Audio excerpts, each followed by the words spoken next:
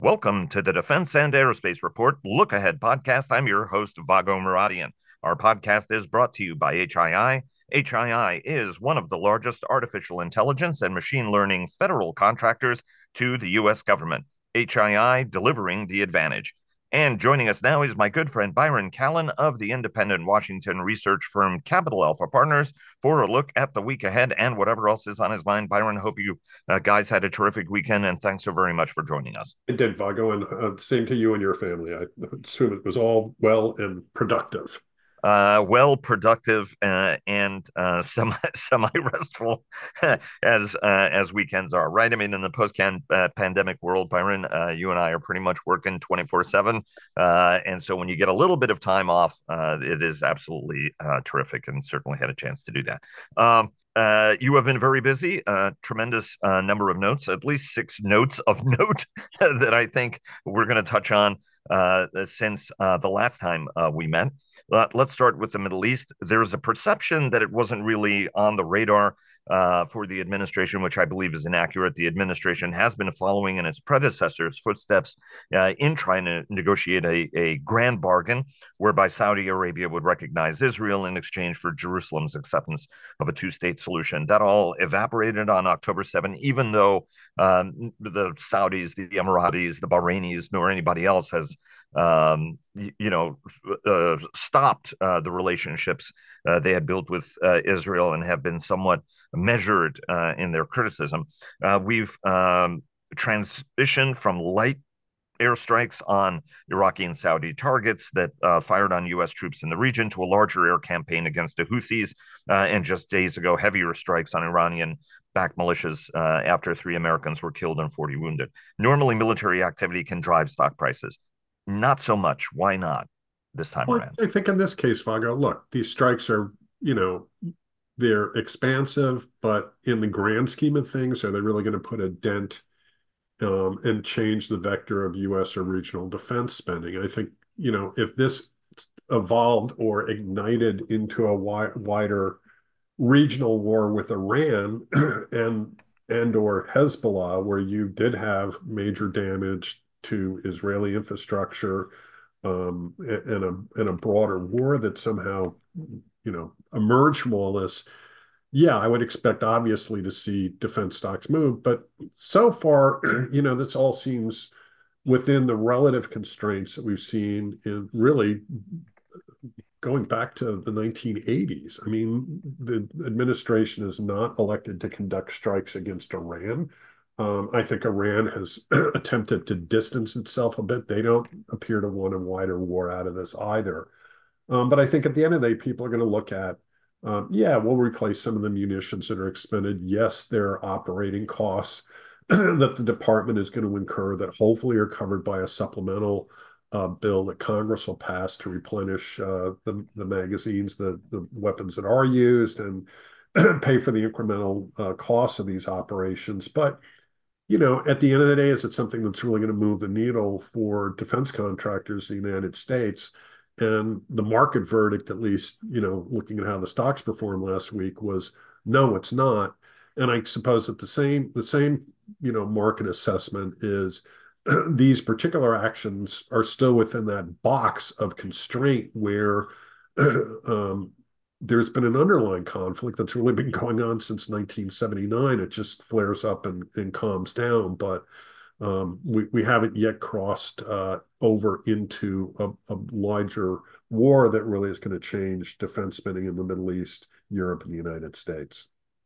I want to go to the supplemental next, and because you wrote about the supplemental and you wrote about the defense scorecard last week as well in terms of improving overall defense sentiment. The House has decided to advance the Israel supplemental, but not on Ukraine. And unfortunately, there's a lot of concern that that simply isn't going to advance because of, the excuse is the border. The reality is, um, the candidate who's running for president doesn't want Ukraine supported, is also part of the dynamic going on here, or at least keep the border bad because it would hurt President Biden.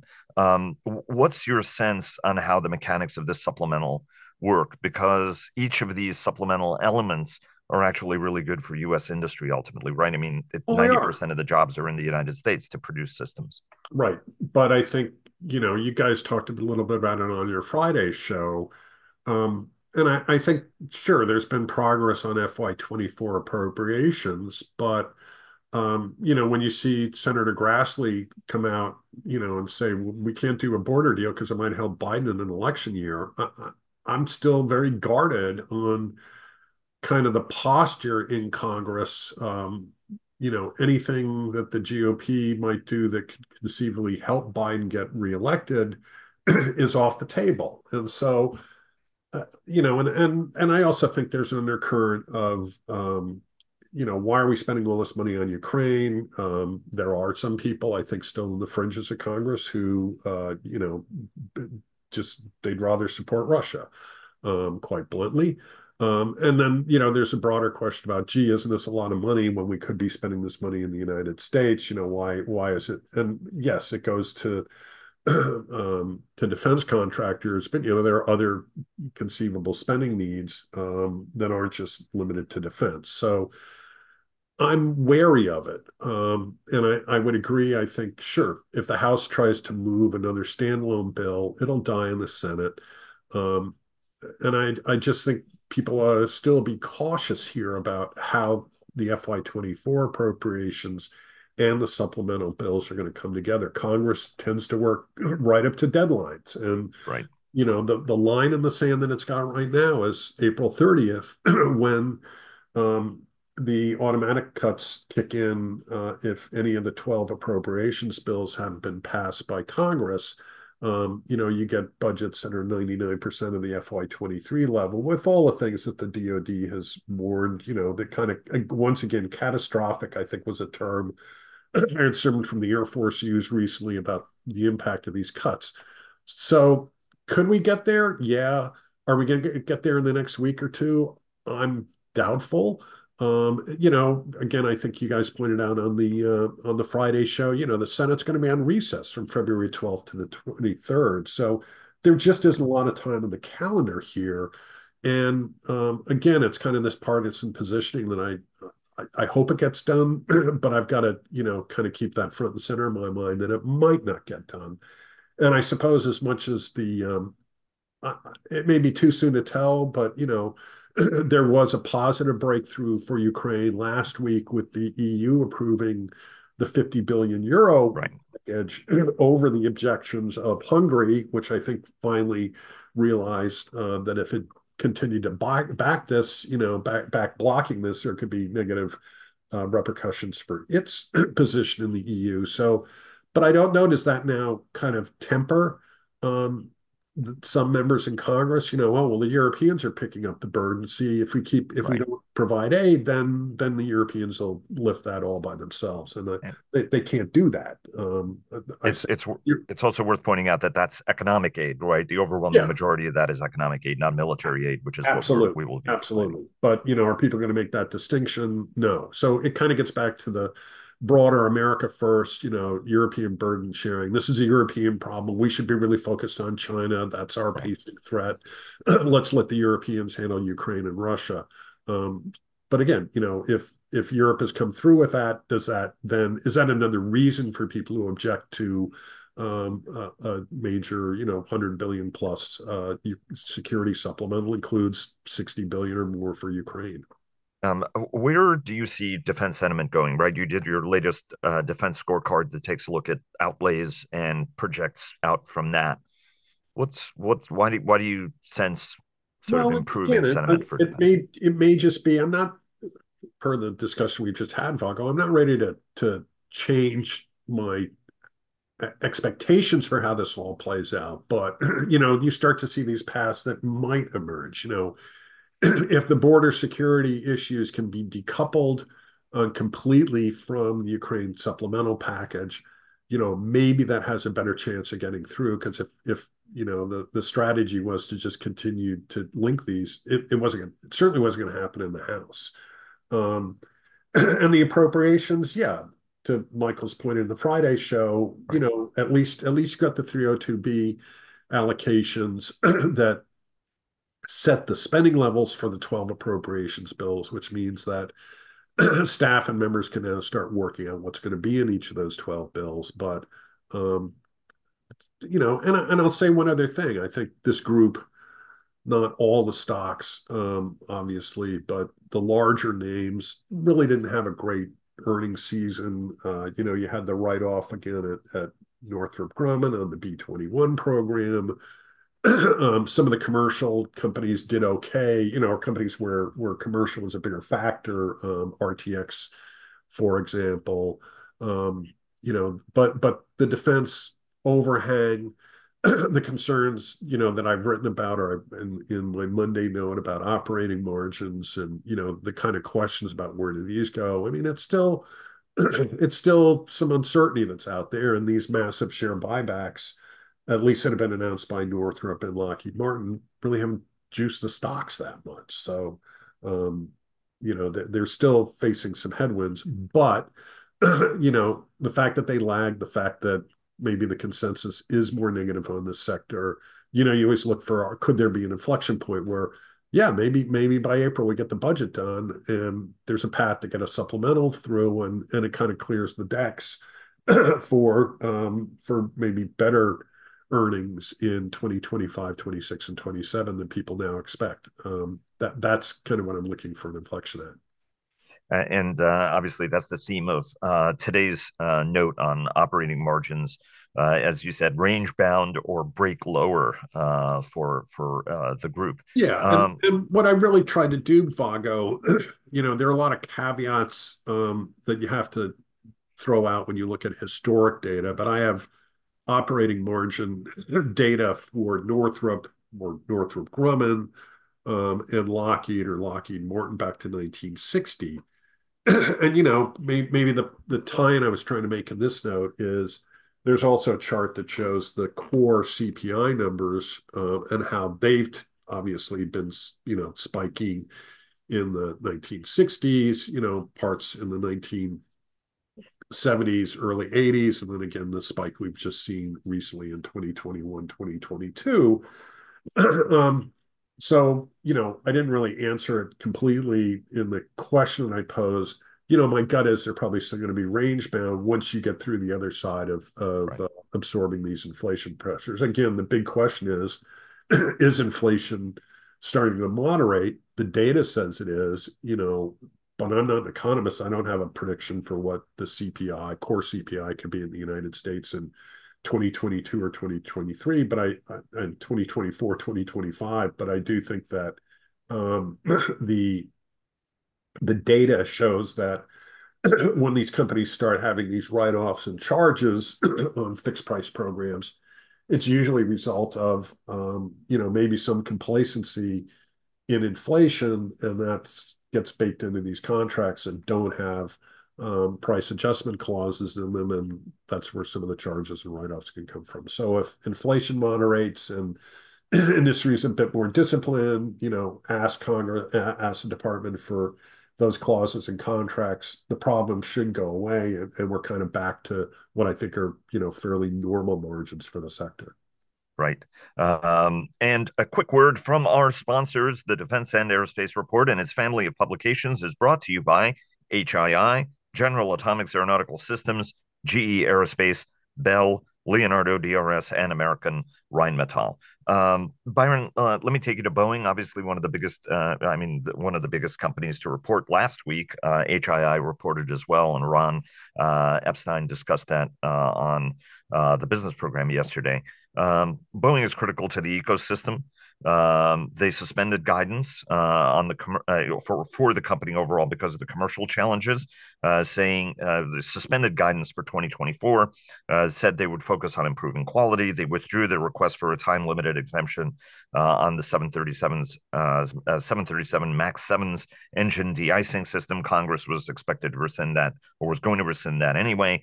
And we did discuss a little bit on the defense, space, and security side of the business as well. None of our Washington roundtable were fully satisfied with what they heard from management. What were your takeaways? Because you more focused on BDSNS. Yeah. Yeah.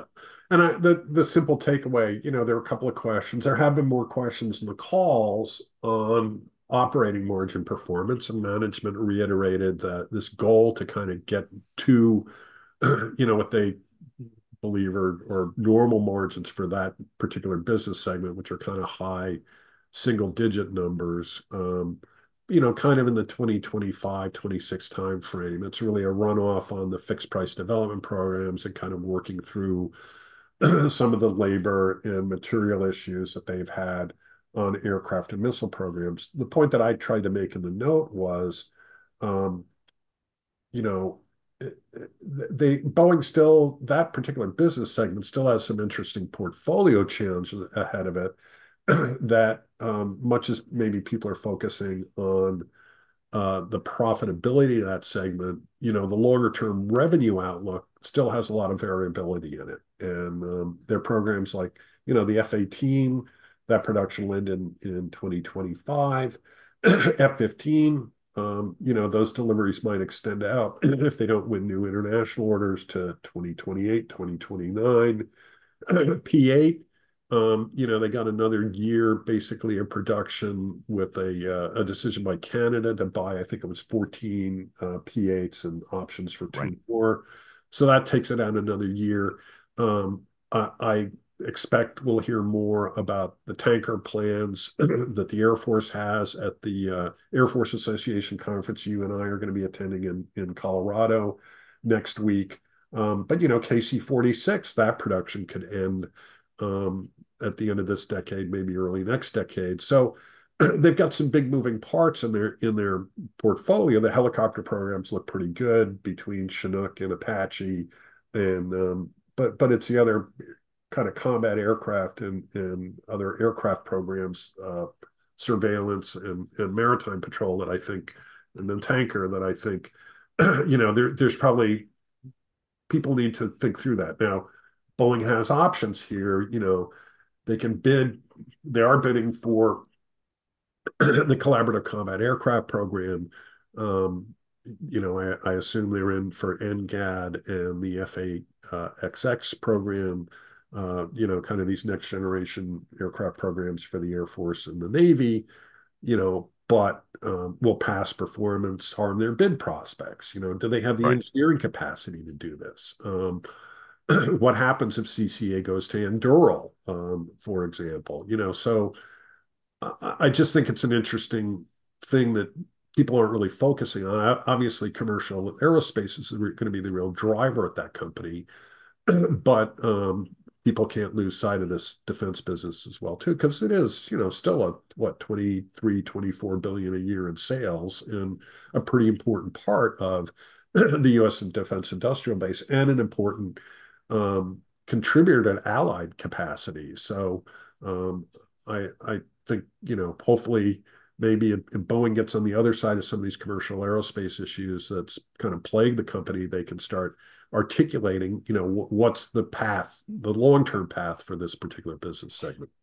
Is there, or in private, some in the department have expressed concern about Boeing on the defense side. I mean, just overall as an entity, right? I mean, it is one of the most important contractors. Once upon a time, early in my career, I remember that Boeing's engineering capacity was listed as the five strategic discriminators, along with nuclear weapons, nuclear propulsion, and space.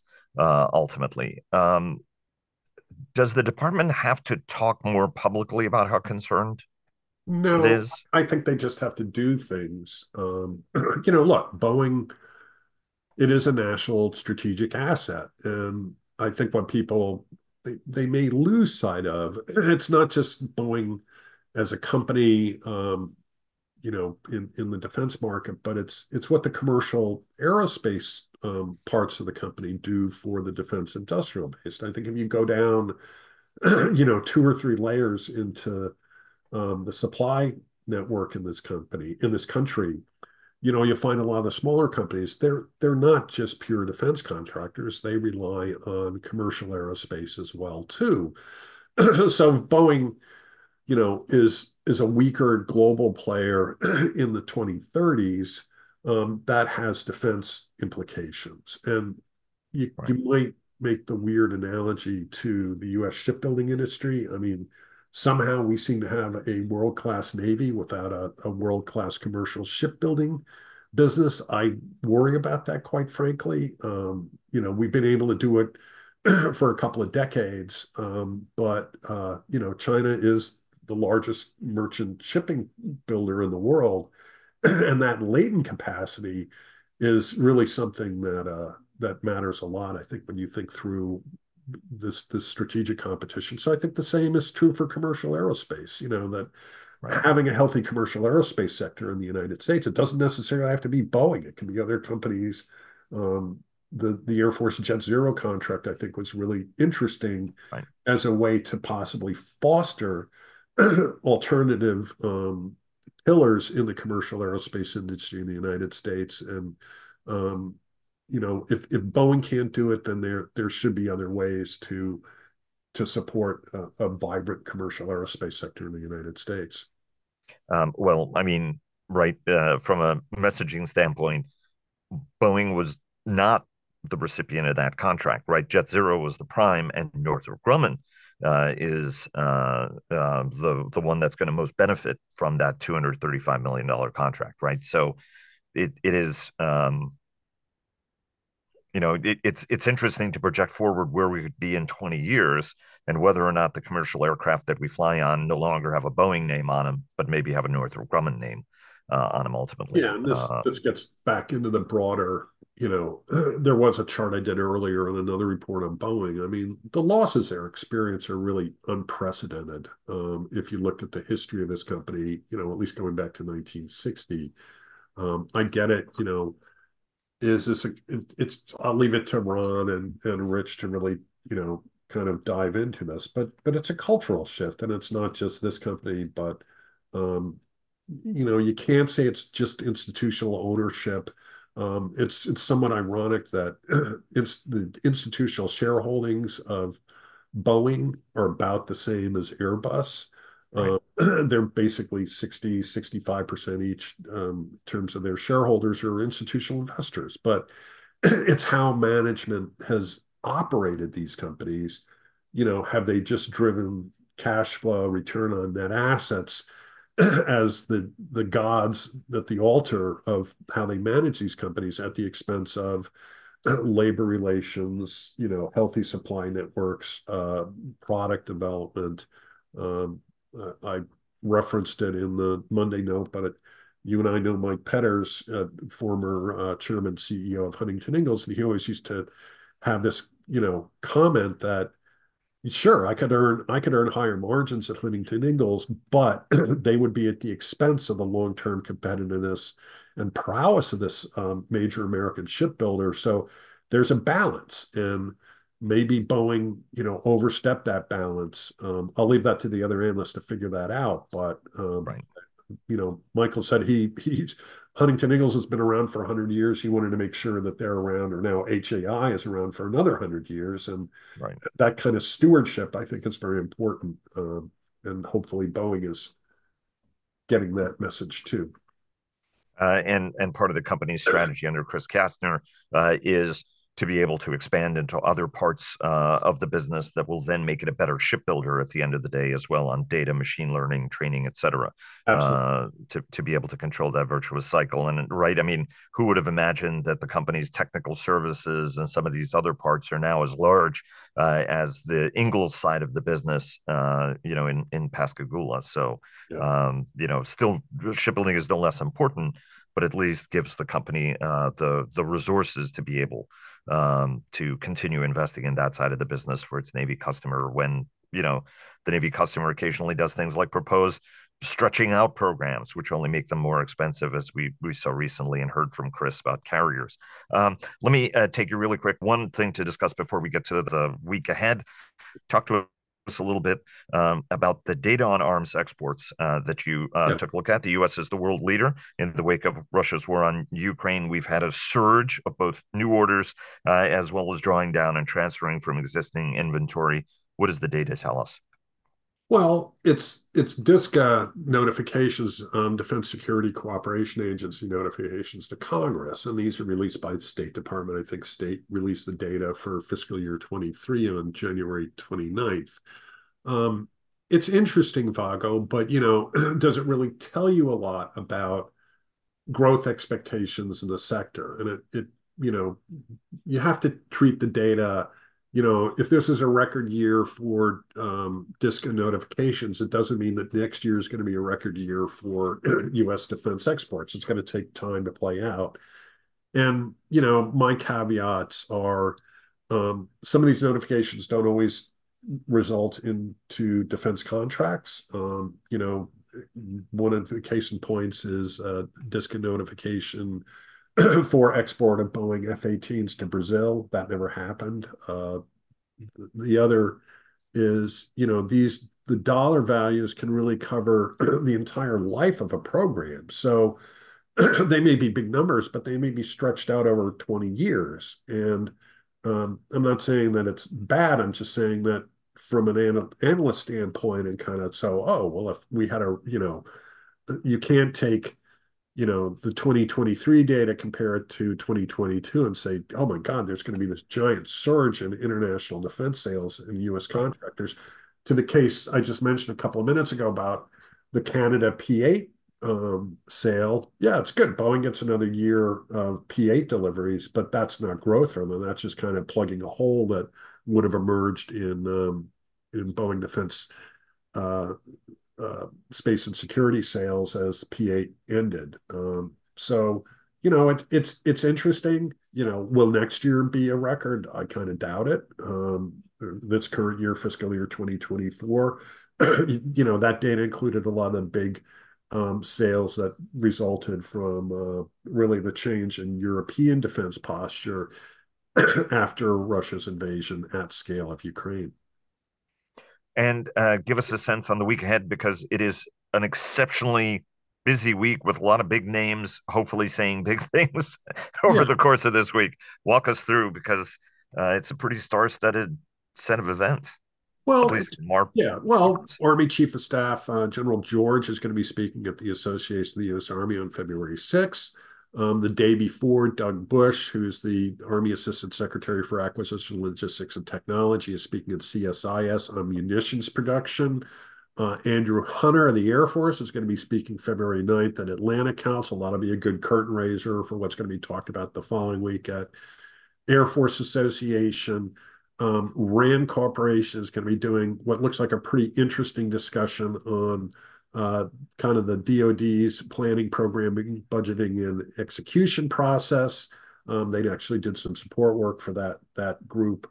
And in Saudi Arabia, there is the World Defense Show that takes place. That's actually started yesterday on February 4th.